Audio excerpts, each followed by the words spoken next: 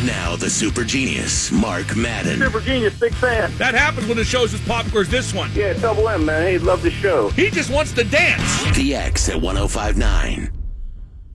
Joining me now in studio from DKPittsburghSports.com, it's Serbian reactionary Dejan Kovacevic. Dejan, let me go off the board with my first question.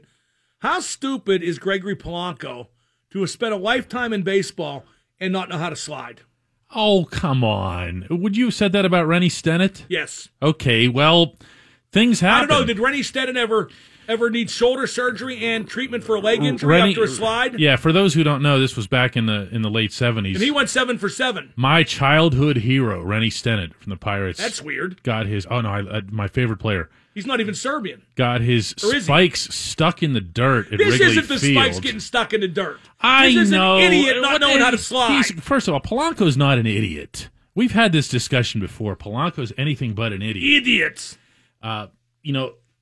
There are players who come up through the Pirates system who aren't the greatest. Are you going to blame drafting and development again? No, just developing. Please don't bring it around because to that. He wasn't drafted. He was a Latin American signing.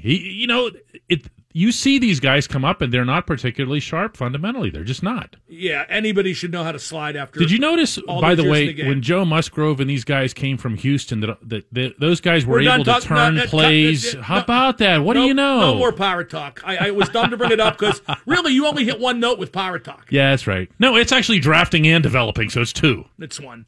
Getting to the Steelers. Is that loss at Cleveland, Ty, rather? Is it just one bad game or a harbinger of things to come? Ordinarily, I'd say the former, just one bad game. Yeah. But it was a real bad result against a real bad team. It was a real bad result against a real bad offense in particular. Cleveland had. Obviously, their defense has improved. You had to like what you see from Denzel Ward. And Myles Garrett was just unbelievable. That said, yeah, it's a lousy result. I'd say it was one bad game, and I hate to do this with a 53-man roster, but this is a bad game by your quarterback. No question. Ben Roethlisberger did not play well. And that's not to say that other things couldn't have gone well to compensate for that. But when Ben we counted these up, Mark, that out of he had the 18 incompletions, but 10 of them were just flat-out misfires. And that's so rare for Ben. You can attribute it, obviously, to the rain and everything. He was all over the place. It really was. And that just tells me, plain and simple, that he wasn't on. And there's really nowhere you can go from that. You know that Ben's going to be Ben at some point or other. And actually, he was at different points in that game. Not often. Well, what's funny is that he actually was old school Ben being Ben at times with the running, the athleticism that he showed to get away from people. One of the longest runs of his career. But is that good or bad? What about the risk there? The risk is significant. I mean, there's a reason. Todd Haley's job was to keep him upright and get the ball out. That was why Art Rooney brought him in. And now after one game without Haley, and I'm not a Haley fan, but all that's out the window, it appears. He got out of the pocket a couple of times, and he held onto the ball a little bit too long, but he also had other issues. He didn't play well. If he does play well, the Steelers win the game. We're not even talking about it. Does he need to play more in the preseason? That's moot now because the preseason's over, but would that help, and would that risk be worth the potential When you've reward? got that much experience, you know how that is in professional sports. You do defer to those guys. There's still the rhythm of having done it recently. And we saw, I don't know how many people are aware of this, but in the preseason that Tom Brady played an entire half leading right into the regular season. He needed to get sharp. Bill Belichick, Belichick's not in a position to order Brady around. We know that. So I look at it as you have to defer to the veteran, but maybe the veteran needs to be more aware of it. Connor was very good, but he faded at game's end, just 14 yards in his last 10 carries, and he fumbled. How do you feel about Connor moving forward, especially now that better teams are on the horizon?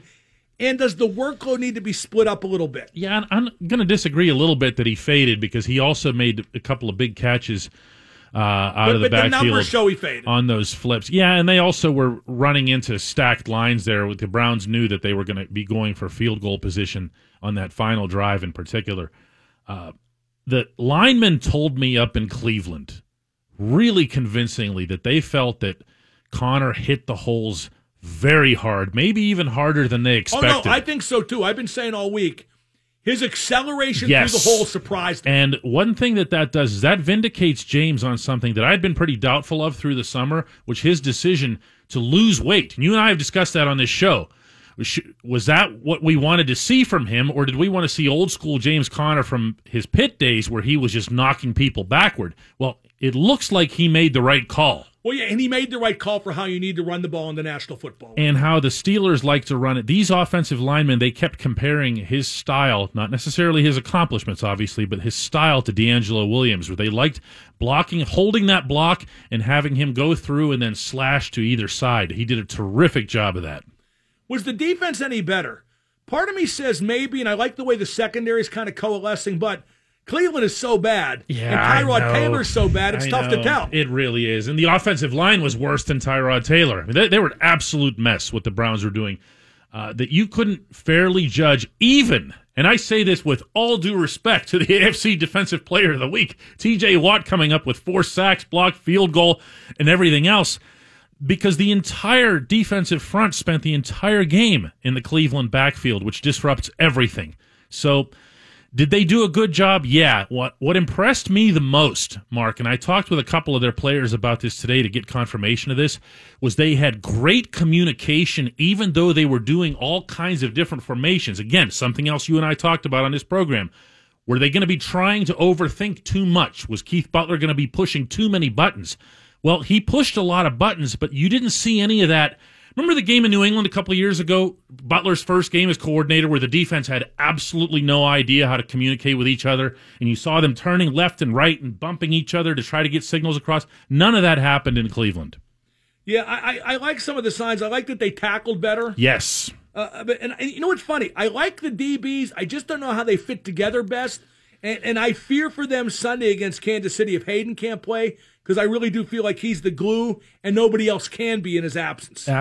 He's going to be the most consistent guy. What was also encouraging, I thought, about Sunday in Cleveland, and this actually goes back through the summer and training camp, is that the defensive backs got their hands on the ball. Even Cam Sutton, who got burned for the 1 touchdown, the next time they went at him, the Browns tried to pick on him. He turns around, plays the ball beautifully, comes up with the interception. That's their thing. They talk about this all the time. They want their hands on the football. I think they can be a pretty good defense. Not a great one, but a pretty good one. Now, Kansas City is going to be a tougher nut to crack. Kelsey, Hill, and Hunt as weapons. Mahomes was real good at L.A. It could be a 50-49 final. And Kelsey is the type of tight end that kills the Steelers. He's another Gronk. But who do they face the biggest challenge from? Which of those weapons will give them the hardest time on Sunday? I don't think there's any question it's going to be Hill, because you have the pure speed, and you saw what... Yeah, but that's all he has. I know, but that's all you need sometimes. But sometimes if you don't catch the ball like you should, or if you don't make the right read you should, I don't know, big tight ends always kill the Steelers. That said... Except that Kelsey never has. Well, and Kelsey only got 1 target, I think, in L.A., or 1 catch, whatever it was, so now, maybe it's going to be different with Mahomes. They have always done a number on Kelsey, and I think it is going to be different with Mahomes and Alex Smith, who relied on Kelsey an awful lot. I think what you're going to see, especially once Kansas City's coaching staff looks at the Steelers' tape from Cleveland, is that they're going to find a way to dump over those blitzes. Cleveland did that a couple of times, but, I mean, we were actually talking about this in the press box during the game, saying, why aren't they taking advantage of that even more?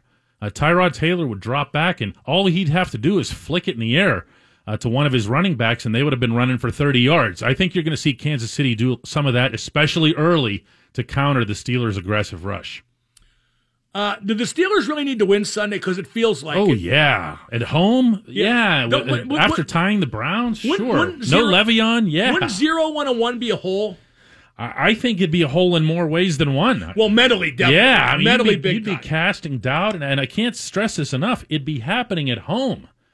You're going to see. I'd be stunned, first of all, if Mike Tomlin doesn't have the offense get introduced so that James Conner can get that roar when he comes out onto the field.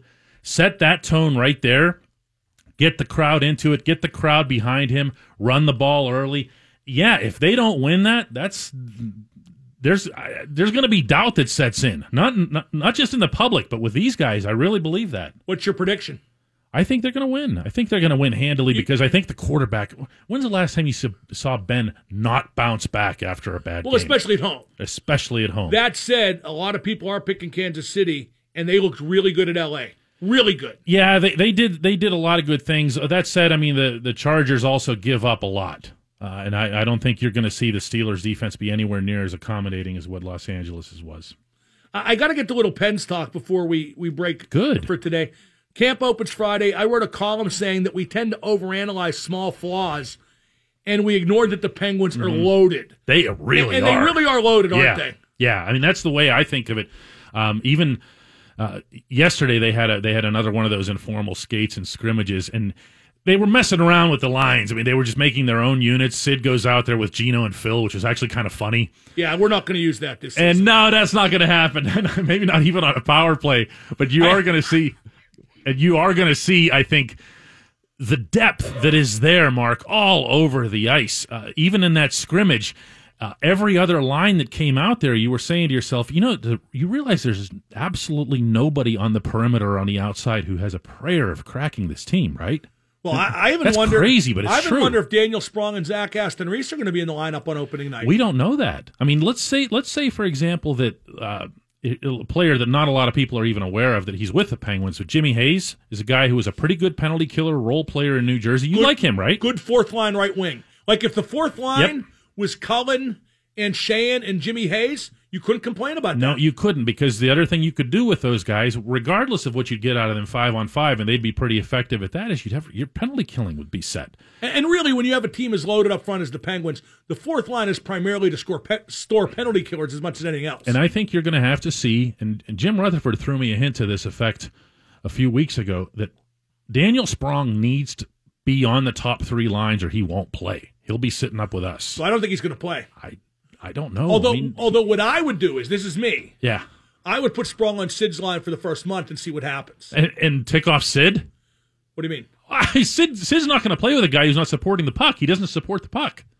Well, then, I mean, no, really. I mean, that's why I know you've been on Sid about Dominic Simone. Yeah. Right, but that's why, because Simone supports the puck. Simone makes the little plays to get the puck back to Sid so Sid and Jake can do their thing. I would not play Nobody Simone wants with Sid, that because period. they see Dominic Simone get chances and not finish them. He's never going to do that. He's not going to be a shouldn't scorer play in the with Sid, NHL. Dejan. That's fine, but tell that to Sid. All I'm saying, if he asks me, I will. You brought up Sprong in this equation, and I'm telling you that Sprong won't support the puck. People talk about his defense. Mike Sullivan will tell you that his biggest problem with Sprong is that he doesn't produce on offense in terms of supporting the puck, and he can't play with Sid. Well, if you're not going to play your big finisher with your big playmaker, that really rips asunder a lot of ideas I've had about hockey over the years. Well, we thought a lot of the same things when Phil came, right? Don't get me wrong. Oh, Phil has to play with Sid because Phil is... I think it's going to turn out like you're saying, yeah. but it's not like... I think the first two lines, though, should be Gensel, Sid, and Hornquist, Kessel, Hagelin, and Malkin. I will completely agree with you, but what do you do with a third?